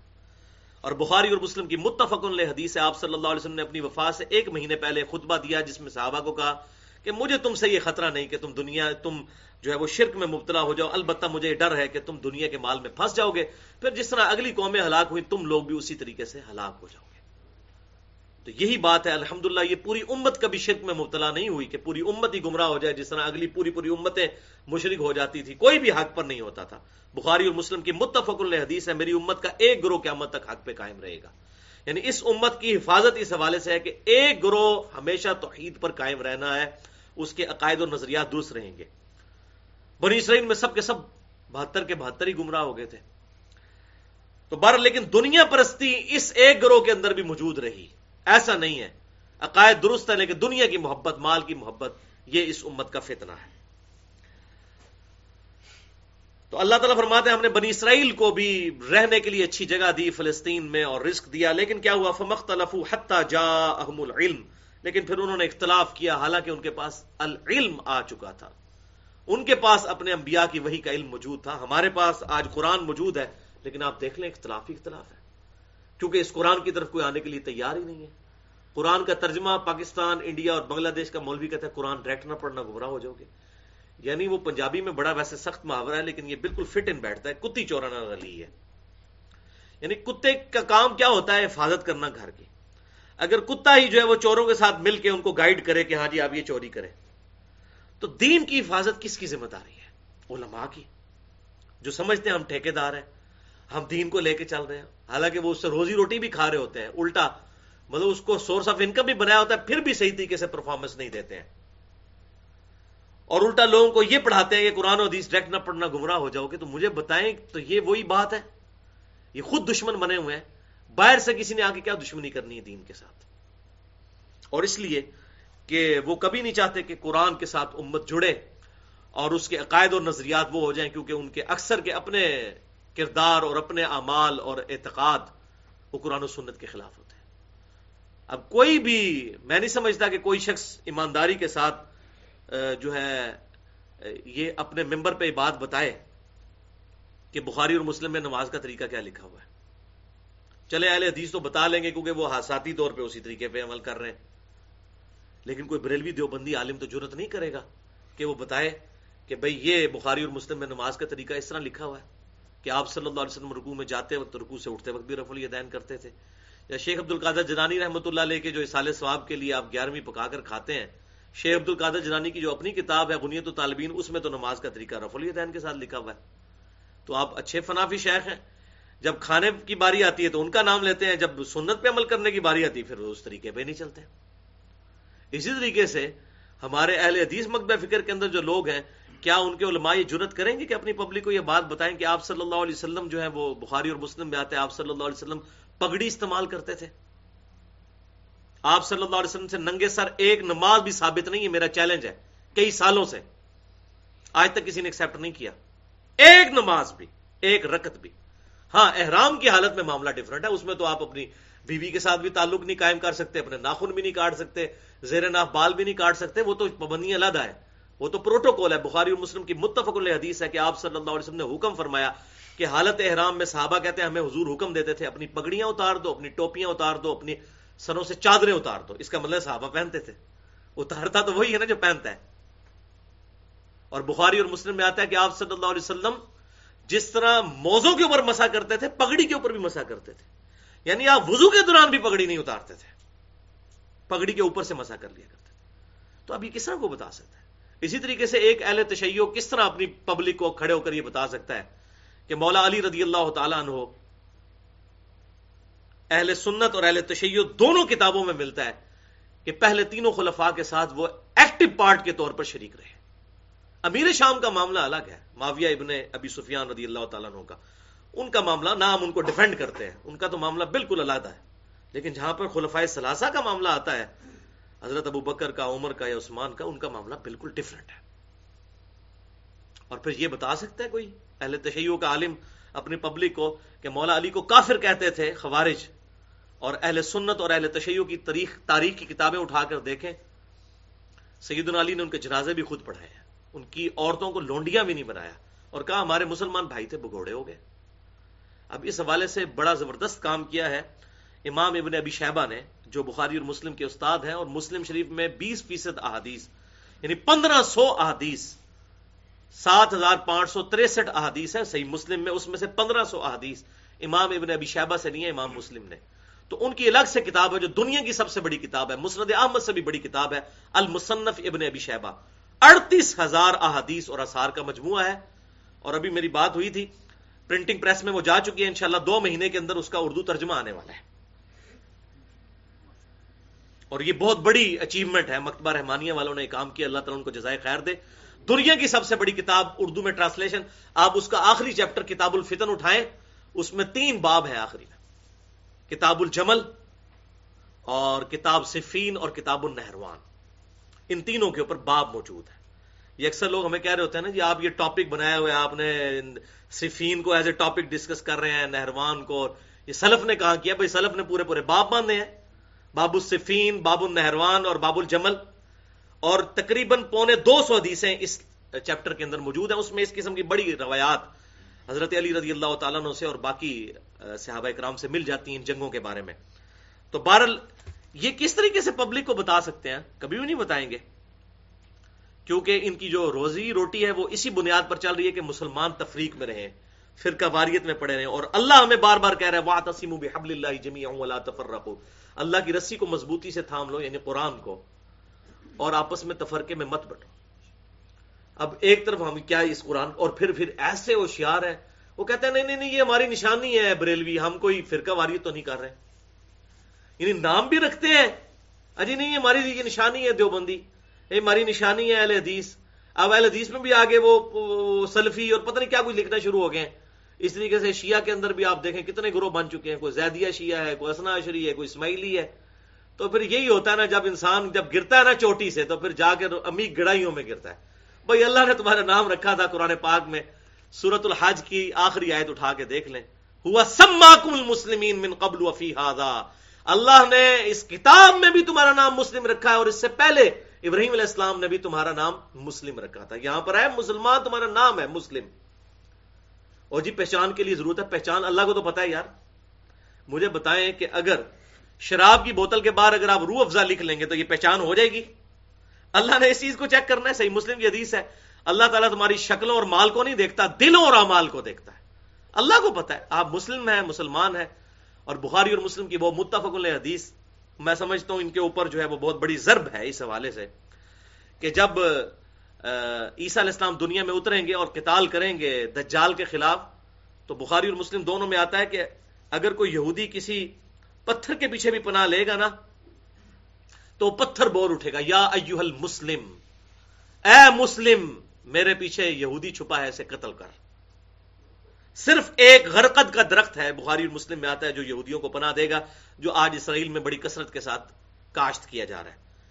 تو وہ جو پتھر کیا کہے گا, یا ایھا البریلوی, یا ایھا اہل حدیث, یا ایھا سلفی, یا شیعہ, یا دیوبندی, یا ایھا المسلم. تو میرا خیال ہے مسلم جو ہوگا وہی پیچھے مڑ کے دیکھے گا نا, ورنہ تو کہے گا جی اگے بھی دسو کی ہے, مسلم تو سارے ہی نے, یہی کہتے ہیں نا ہمیں یہ, جی مسلمان تو سارے ہی ہیں. ٹھیک ہے, مسلمان وہی ہے جو باقی اپنے آپ کو مسلمان سمجھتا ہے. اب لاکھ اپنے ٹائٹل لگے, میں کہتا ہوں آج نبی صلی اللہ علیہ وسلم دنیا میں تشریف لے آئے تو کتنا دل دکھے جب ہماری مسجدوں میں اس طریقے سے تفریق ہوئی ہوئی ہے, اور انہی چیزوں نے امت کو توڑ دیا ہے. اب جب کوئی حق بات کرتے ہیں تو لوگوں نے مسجدیں بھی نمازوں کے لیے بھی مختلف کر لی ہوئی ہیں, تو اتنی دیواریں بن چکی ہیں کہ ایک حق بات دوسرے تک پہنچتی نہیں ہے, اس کی وجہ سے وہ دیواریں مزید کھڑی ہوتی چلی جاتی ہیں. اللہ تعالیٰ اس امت کو فرقہ واریت کی لعنت سے پاک فرمائے, آمین. پر اس حوالے سے میں نے 2 گھنٹے کی گفتگو کی ہے, مسئلہ نمبر 72 کے نام سے, فرقہ واریت, علماء بزرگ اور اتحاد امت. اس میں جتنے بھی اس قسم کے وسوسے ہیں فرقہ واریت کے حوالے سے وہ ڈیٹیل کے ساتھ الحمدللہ بیان کیے ہیں. تو اللہ تعالیٰ فرماتا ہے ہم نے ان کو یہ سب کچھ دیا, پھر بھی انہوں نے اختلاف کیا علم آ جانے کے بعد. ان ربک یقضی بینہم یوم القیامہ, بے شک تیرا رب فیصلہ کر دے گا ان کے درمیان قیامت والے دن, فیما کانوا فیہ یختلفون, جس میں وہ دنیا میں جھگڑا کیا کرتے تھے. لیکن مجھے یہ بتائیں کہ یہ قیامت والے دن جو فیصلہ ہوگا اس کا ان لوگوں کو کوئی فائدہ ہوگا؟ نہیں. فائدہ تو تب جب دنیا میں سمجھ لیں گے. اگر آپ ایک قادیانی کو کہتے ہیں بھائی ختم نبوت کو آپ دنیا میں سمجھو, کہ جی قیامت دن تکیا جائے گا جی کون ٹھیک ہے کون غلط, تو بھئی ادھر اگر دیکھا جائے گا تو پھر اس کا کوئی فائدہ ہوگا؟ یہ اس طرح بعض لوگ کہتے ہیں جی اللہ نو پتا ہے جی کون صحیح ہے. او بھائی اللہ نو تے پتا ہے, اللہ نو پتا ہونے نال تانوں کو فرق پڑے گا؟ ہمیں تو تب فرق پڑے گا جب ہمیں پتا چلے کہ حق کیا ہے اور باطل کیا ہے. تو یہ قیامت والے دن اللہ نے تو فیصلہ کرنا ہے. فیصلہ کیا کرنا ہے؟ ساروں کو چھوڑ دے گا اللہ تعالیٰ؟ نہیں. جو حق پر ہوں گے وہ بچ جائیں گے اور جو باطل پر ہوں گے ان کو جھونکا جائے گا. تو بھئی ہمارے لیے تو فائدہ ہے کہ ہم نے دنیا میں کتاب و سنت کا علم حاصل کرنا ہے. اسی لیے میں نے وہ بتایا تھا مسئلہ نمبر 78 میں قبر کے 4 سوالات ہیں. لوگ 3 بتاتے ہیں, میں نے چوتھا سوال بھی بتایا. چوتھا سوال ہوگا جو ایمان والا ہوگا اس کو فرشتے پوچھیں گے بتا تجھے یہ کیسے پتا چلا. صحیح بخاری میں بھی اور سنن ابی داؤد میں بھی مسئلہ نمبر 78 سن لیں, صراط مستقیم اور قبر کے 4 سوالات. وہ کہے گا میں نے اللہ کی کتاب پڑھی تھی اور میں نے رسول اللہ کے حق ہونے کی تصدیق کی تھی. اب یہ وہ چوتھا سوال جب فرشتے پوچھیں گے تو وہ کہے گا اس وجہ سے میں نے یہ سب کچھ کیا. اب جس نے کتاب پڑھی نہیں تھی, کتاب پڑھنے سے مراد کیا؟ الف با تا پڑھنا ہے, مراد اس کے اندر کیا لکھا ہوا ہے. اور جب منافق جواب نہیں دے سکے گا تو فرشتے اس سے چوتھا سوال پوچھیں گے تجھے کیوں نہیں پتا چلا؟ وہ کہے گا میں وہی کہتا تھا جو لوگ کہتے تھے, سن سنا کے سنی. میں کہنا پڑھ پڑھا کے سنی ہو, وہ سن سنا کے سنی نہیں, سن. میں وہی کہتا تھا جو لوگ کہتے تھے. تو فرشتے اس کو کہیں گے تو نے خود پڑھ کر حق حاصل کرنے کی کوشش کیوں نہیں کی ہے؟ یہ مولوی کہتے ہیں یہ پڑھنا ہمارا کام ہے, تو وہ قبر میں تو فرشتے کہہ رہے ہوں گے ہر بندے نے خود پڑھنا ہے. وَلِعَاذُ بِاللَّهِ تَعَالَى فَإِن كُنْتَ فِي شَكٍّ مِّمَّا أَنزَلْنَا, اور اے سننے والے, اے مخاطب, اے انسان, اگر تجھے شک ہے جو کچھ ہم نے نازل کیا ہے الیکا, تیری طرف, یعنی نبی صلی اللہ علیہ وسلم کی وساطت سے. اصل میں ڈاؤٹ فل ذہن کو خطاب کیا جا رہا ہے. فَاسْأَلِ الَّذِينَ يَقْرَؤُونَ الْكِتَابَ، تو پھر پوچھ ان سے جو کتاب کی تلاوت کرنے والے ہیں، یعنی جیوز اور کرسچنز کے جو علماء ہیں ان سے پوچھ کر دیکھ لو، من قبلک، جو اس سے پہلے گزرے ہیں، یعنی جن کے پاس پہلے سے ہی کتابیں موجود ہیں ان سے تصدیق کروا کر دیکھ لو کہ یہ کتاب اللہ کا کلام ہے، اس میں وہی توحید بیان ہوئی ہے جو اولڈ ٹیسٹیمنٹ یعنی تورات اور نیو ٹیسٹیمنٹ یعنی انجیل کے اندر موجود ہے. اور یہ بات میری یاد رکھیں، میں اکثر ریپیٹ کرتا ہوں، ایز فار ایز توحید از کنسرنڈ، اولڈ ٹیسٹیمنٹ اور نیو ٹیسٹیمنٹ میں آج بھی کوئی ایسی سٹیٹمنٹ نہیں جس سے شرک کی بو آتی ہو. توحید آج بھی ان کتابوں میں محفوظ ہے، اور یہ محفوظ ہوگی تو تبھی جیوز اور کرسچن مسلمان ہوں گے نا. ہماری کتاب پہ تو ایمان ہی نہیں رکھتے. کتنے غیر مسلم مسلمان ہوئے ہیں جس کا سبب ہی یہی بنا ہے کہ انہوں نے، مسئلہ نمبر 90 کے اندر میں نے ایک امریکن یوتھ منسٹر کا واقعہ بھی سنایا تھا، اس کا سبب یہی بنا کہ اس نے کہا جو توحید موجود ہے تورات اور انجیل کے اندر، اس توحید کو تو ہمارے علماء بھی پریکٹس نہیں کر رہے، صرف مسلمانوں کے ہاتھ وہ توحید پائی جاتی ہے، اور ان کی کتاب ہے پرفیکٹ اس توحید کے اوپر، اور یہ سبب بنا اس کے ایمان لانے کا. تو اللہ تعالیٰ فرما رہے کہ یہودی اور نصرانی علماء سے پوچھ لو اگر تمہیں کوئی شک ہے. لقد جاءک الحق من ربک، بے شک تمہارے پاس آ گئی ہے تمہارے رب کی طرف سے الحق، پرپسفل کتاب، با مقصد. فلا تکونن من الممترین، تو دیکھنا شک والوں میں شامل نہ ہونا. ولا تکونن من الذین کذبوا بآیات اللہ، اور نہ ان لوگوں میں شامل ہونا کہ جنہوں نے اللہ کی آیات کو جھٹلایا. فتکون من الخاسرین، اور وہ خسارہ پانے والوں میں سے ہو گئے، یعنی جو اگلی قومیں جتنی برباد ہوئیں. ان الذین حقت علیہم کلمات ربک لا یؤمنون، اور بے شک تمہارے رب کی بات یہ ثابت ہو چکی ہے کہ اب وہ لوگ ایمان نہیں لے کر آئیں گے. مشرکین عرب جو پکے ہو چکے ہیں ضد میں، اب ان کو توفیق نہیں ملنی، جیسا کہ موسیٰ علیہ السلام کے مخالفین کو بھی توفیق نہیں ملی جو پکے ہو چکے ہیں. ان میں سے بھی جو جن پر اللہ کی رحمت کا غلبہ ہوا وہ ایمان لے آئے فتح مکہ کے موقع پر. وَلَوْ جَاءَتْهُمْ كُلُّ آیَةٍ، اگرچہ ان کے پاس تمام معجزات آ جائیں، حَتَّى يَرَوُا الْعَذَابَ، یہاں تک کہ وہ دیکھ لیں عذاب کو، العلیم، دردناک عذاب کو. یعنی جب تک یہ دردناک عذاب نہیں دیکھیں گے، اور وہ عذاب کی پہلی قسط غزوہ بدر کی شکل میں آئی جو سورۃ الانفال میں آیا کہ اے کفار تم کہتے تھے نا عذاب، یہ لو پہلی قسط وصول کرو. غزوہ بدر کی شکل میں 70 سردار مشرکین عرب کے مارے گئے، ان کو توفیق نہیں ملی توبہ کی، جس میں ابو جہل بھی شامل تھا. اب یہاں سے سیدنا یونس علیہ السلام کا ذکر شروع ہو رہا ہے. بس یہ ایک دو آیات پڑھ کے اس کو کنکلوڈ کرتے ہیں. فلولا كانت قرية آمنت فنفعها، اور کیوں ایسا نہ ہوا کہ کوئی بستی ایمان لاتی تو نفع دیتا اس کو اس کا ایمان. یعنی عذاب دیکھ کر جب کوئی بستی ایمان لے کر آتی تو اس کو نفع ہوتا، یعنی وہ اللہ تعالیٰ قبول کر لیتا. تو ایسا کبھی نہیں ہوا. ہم پہلے بھی پڑھ چکے اس سے پہلے آیات میں کہ جب موت کا غرغرہ یا عذاب سامنے آ جائے اس وقت کوئی ایمان لے آئے تو اس کا ایمان قبول نہیں ہے. الا قوم یونس، ہاں مگر قوم یونس کے ساتھ ایسا ہوا کہ ان پر عذاب کے آثار نمایاں ہوئے اور وہ اس وقت ایمان لے آئے تو ہم نے ان کا ایمان قبول کر لیا.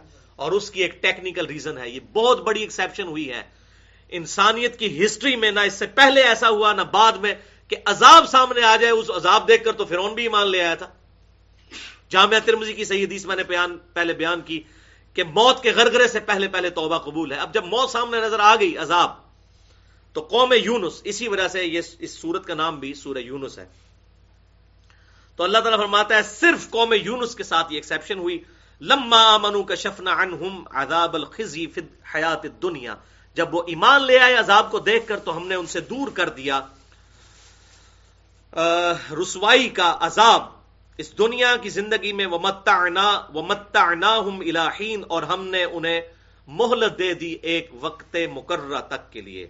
ولو شاء ربک، اور اگر تیرا رب چاہتا، لآمن من فی الارض کلہم جمیعا، اگر اللہ تعالیٰ زبردستی ہی کسی کو ایمان دینا چاہتا تو اس روئے عرض پہ جتنے بھی لوگ ہیں سب ایمان لے کر، سب کے سب ابو بکر عمر عثمان علی بن جاتے.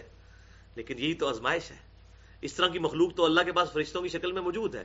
اللہ ایسی مخلوق پیدا فرمانا چاہتا تھا جو اپنی ول سے اپنے رب کو چاہے. اور میں کہتا ہوں کہ انسان اگر اللہ کا فرما بردار ہو تو انسان کا انسان ہونا جبرائیل سے بھی افضل ہے.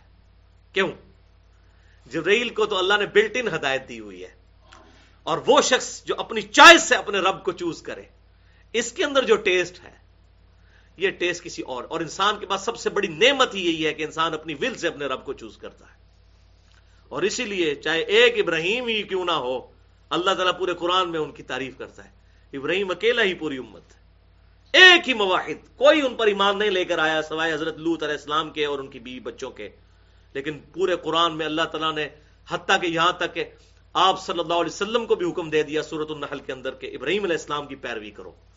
ابراہیم علیہ السلام نے کیا کوانٹیٹیولی کیا کامیابی حاصل کی؟ کچھ بھی نہیں. لیکن اللہ کے نزدیک quality is authority, quantity is not authenticity.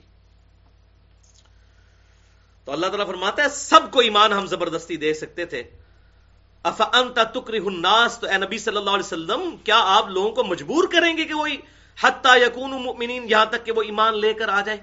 وما کان لنفس ان تؤمن الا باذن اللہ، تو کوئی بھی جان ایمان نہیں لا سکتی جب تک کہ اللہ کی طرف سے اذن نہ ہو جائے. وَيَجْعَلُ الرِّجْسَ عَلَى الَّذِينَ لَا يَعْقِلُونَ، اور جو لوگ اپنی عقل کو استعمال نہیں کرتے، بے وقوف لوگ ہیں، اللہ کی دی ہوئی اس نعمت کو اویل نہیں کرتے، اللہ تعالیٰ ان پر گندگی ڈال دیتا ہے. یعنی انیشلی وہ خود گمراہی خریدتے ہیں، اللہ تعالیٰ کسی کو جان بوجھ کر گمراہ نہیں کرتا. وَلِيَعُوذُ بِاللَّهِ تعالیٰ، ایسا کوئی معاملہ نہیں ہوتا. یہ رکوع پورا کر لیتے ہیں، پھر میں یونس علیہ السلام کا ذکر بھی کر دیتا ہوں. قُلِ انظُرُوا مَاذَا فِي السَّمَاوَاتِ وَالْأَرْضِ، اے نبی صلی اللہ علیہ وسلم ان سے فرماؤ کہ دیکھو زمین و آسمان کے اندر کتنی نشانیاں موجود ہیں.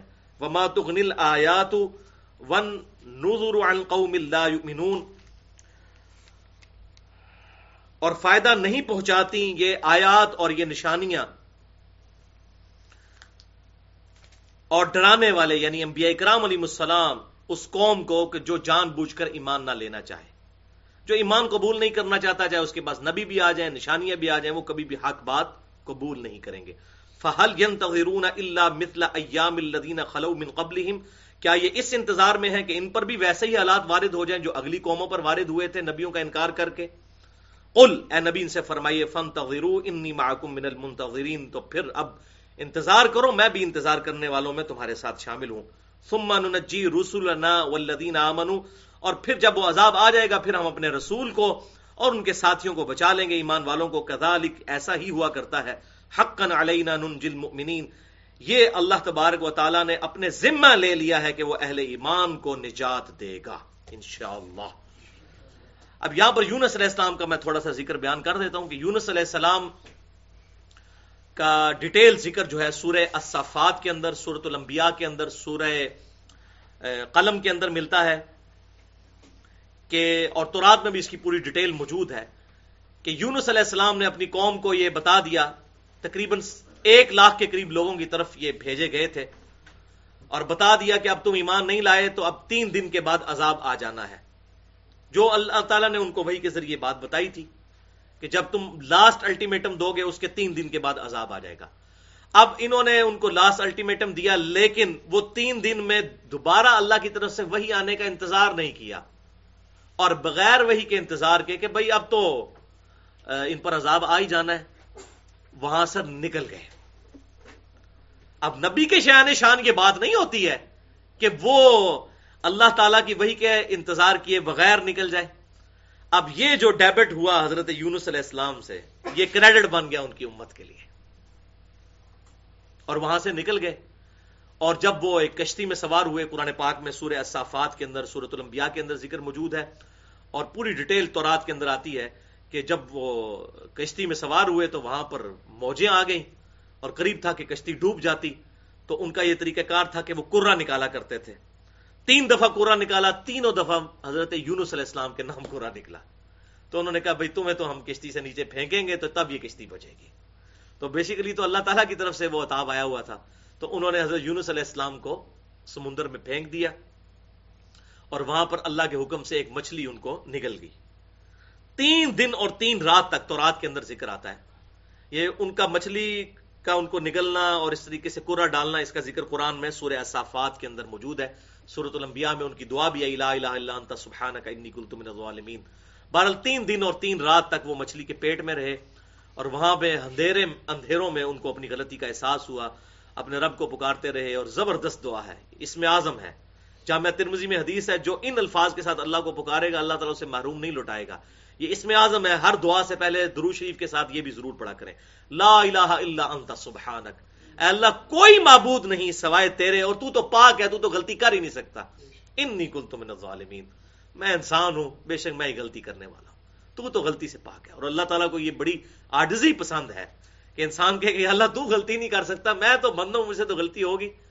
اور پھر آدمی وہ ہے جو آدم کے ساتھ اپنی نسبت قائم کر لے، شیطان نہ بنے، اپنی غلطی کی جسٹیفیکیشن کی بجائے معافی مانگ لے اللہ سے. اور پھر سورہ صافات میں آیا کہ اللہ تعالیٰ فرمایا کہ اگر یونس علیہ السلام ہمیں نہ پکارتے اس دعا کے ذریعے جس کا ذکر سورہ الانبیاء میں آیا ہے، لا الہ الا انت سبحانک انی کنت من الظالمین، پھر اسی دن مچھلی کے پیٹ سے نکالے جاتے جس دن کے مردے قبروں سے نکالے جائیں گے. یہ صرف اس دعا کی برکت تھی. اور اللہ نے پھر فرمایا کذالک ننجی المؤمنین، پھر ہم مومنین کو اسی طریقے سے نجات دیں گے جو بھی پورے اخلاص کے ساتھ ہماری طرف متوجہ ہوگا. تو یہ بہت بڑی عظیم دعا ہے، اسم اعظم ہے لا الہ الا انت سبحانک انی کنت من الظالمین. اور اسی طریقے سے دوسرا اسم اعظم حسبنا اللہ ونعم الوکیل، صحیح بخاری میں آتا ہے، اور قرآن میں بھی سورہ ال عمران میں ذکر ہے کہ جب کفار کے لشکر کی خبر حضور کو دی گئی کہ وہ آ رہے ہیں، تو آپ صلی اللہ علیہ وسلم نے حسبنا اللہ ونعم الوکیل پڑھا، اے اللہ ہم نے تجھ پر ہی بھروسہ کیا، تو ہی بہتر کارساز ہے. اور صحیح بخاری میں ہے کتاب التفسیر چیپٹر میں اسی آیت کی تفسیر میں کہ جب حضرت ابراہیم علیہ السلام کو آگ میں پھینکا جا رہا تھا اس وقت انہوں نے یہ دعا پڑھی تھی، حسبنا اللہ ونعم الوکیل، ہم نے اللہ ہی پر بھروسہ کیا اور وہی بہترین کارساز ہے. اور وہ آپ دیکھیں کئی دن تک ابراہیم علیہ السلام اس آگ میں رہے اور اللہ تبارک و تعالیٰ نے وہ آگ ان کے لیے گلزار کر دی. تو یہاں پر حضرت یونس علیہ السلام کو پھر مچھلی نے اگل دیا ایک جزیرے کے اوپر. پھر وہاں پر اللہ تعالیٰ فرماتا ہے سورہ الصافات کے اندر کہ ہم نے ان کے لیے ایک پیڑ اگا دی اور ان کا جسم گل چکا تھا، اور پھر اللہ تبارک تعالیٰ نے ان کو پھر دوبارہ سے مولا. اور اس معاملے میں یہ جو ان کا ڈیبٹ تھا امت کے لیے کریڈٹ بنا. قوم نے جب عذاب کے آثار دیکھے ان کا یونس نے جو بات کی تھی وہی ہو گئی. انہوں نے کہا یا اللہ ایک دفعہ ہمیں معاف کر دے، لیکن وہ معافی قبول اس لیے ہو گئی کہ یونس علیہ السلام کا بینیفٹ ان کو مل گیا. اللہ تعالیٰ نے اسی کا ذکر ابھی یہاں پر کیا کہ کبھی ایسا نہیں ہوا سورہ یونس کی آیت نمبر 98 میں کہ کبھی کوئی قوم عذاب دیکھے اور ایمان لے آئے اور ہم ان کا ایمان قبول کر لیں سوائے قوم یونس علیہ السلام کے. تو یہ بہت بڑی ایکسیپشن ہوئی، وہ 1 لاکھ کے قریب لوگ ایمان لے رہے آئے اور بڑے کامل الایمان مومن پھر وہ ثابت ہوئے. بہرحال یہ تو مانا پھر یہ تو اللہ تعالیٰ کا تقدیر ہی ان پر غالب ہوئی نا. وہ تو قیامت والے دن تو سارے ہی مان جائیں گے، عذاب دیکھ کر تو سارے ہی مان جائیں گے. بہرحال اللہ تعالیٰ کی رحمت ہے، ذالک فضل اللہ یؤتی من یشاء، اللہ تعالیٰ کے فضل کو کوئی روک نہیں سکتا. تو یونس علیہ السلام کو یہ بڑی اس حوالے سے ان کی قوم کو فضیلت حاصل ہے کہ اللہ تعالیٰ نے ان کو نجات دے دی. اللہ تعالیٰ سے دعا ہے جو حق بات میں نے کہی اللہ تعالیٰ ہمارے دلوں میں راسخ فرمائے. اگر جذبات میں میرے منہ سے کوئی غلط بات نکل گئی تو اللہ تعالیٰ ہمارے دلوں سے محو کر دے. ہمیں کتاب و سنت کی تعلیمات پر عمل کر کے دوسرے بھائیوں تک پہنچانے کی توفیق عطا فرمائے. سبحانک اللہم و بحمدک اشہد ان لا الہ الا انت استغفرک و اتوب الیک وما علینا الا البلاغ المبین.